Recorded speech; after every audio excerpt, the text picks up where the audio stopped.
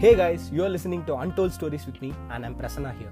Before getting started, I would like to say that this episode is gonna be very special and close to my heart because I am opened up to talk about such things in my life is quite a new one. I'm just gonna speak about being a sensitive person and its insecurities. Let's get started. First of all, I am a sensitive person and I am very sensitive to the interactions that I have with my people.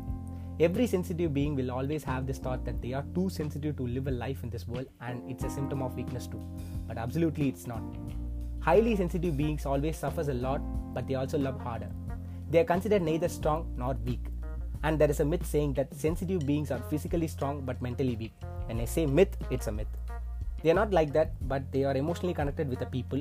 They tend to love everyone, care for others' concern. They are so compassionate too. When people starts to hurt their feelings, they get hurt.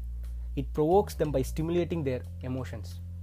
It's possible to be too easily offended by people who mean no harm or even who are trying their level best to be kind. Also, they will have someone who they care for and that would be an average person. As I said earlier, they are emotionally connected with the people. They are so obsessed on the needs and feelings of others. They hate letting people down. They feel every single time that they are responsible for the happiness of other fellow beings. Looking up on the other side, relationship with a sensitive person becomes even more worse. It stresses them by conflict with everyone.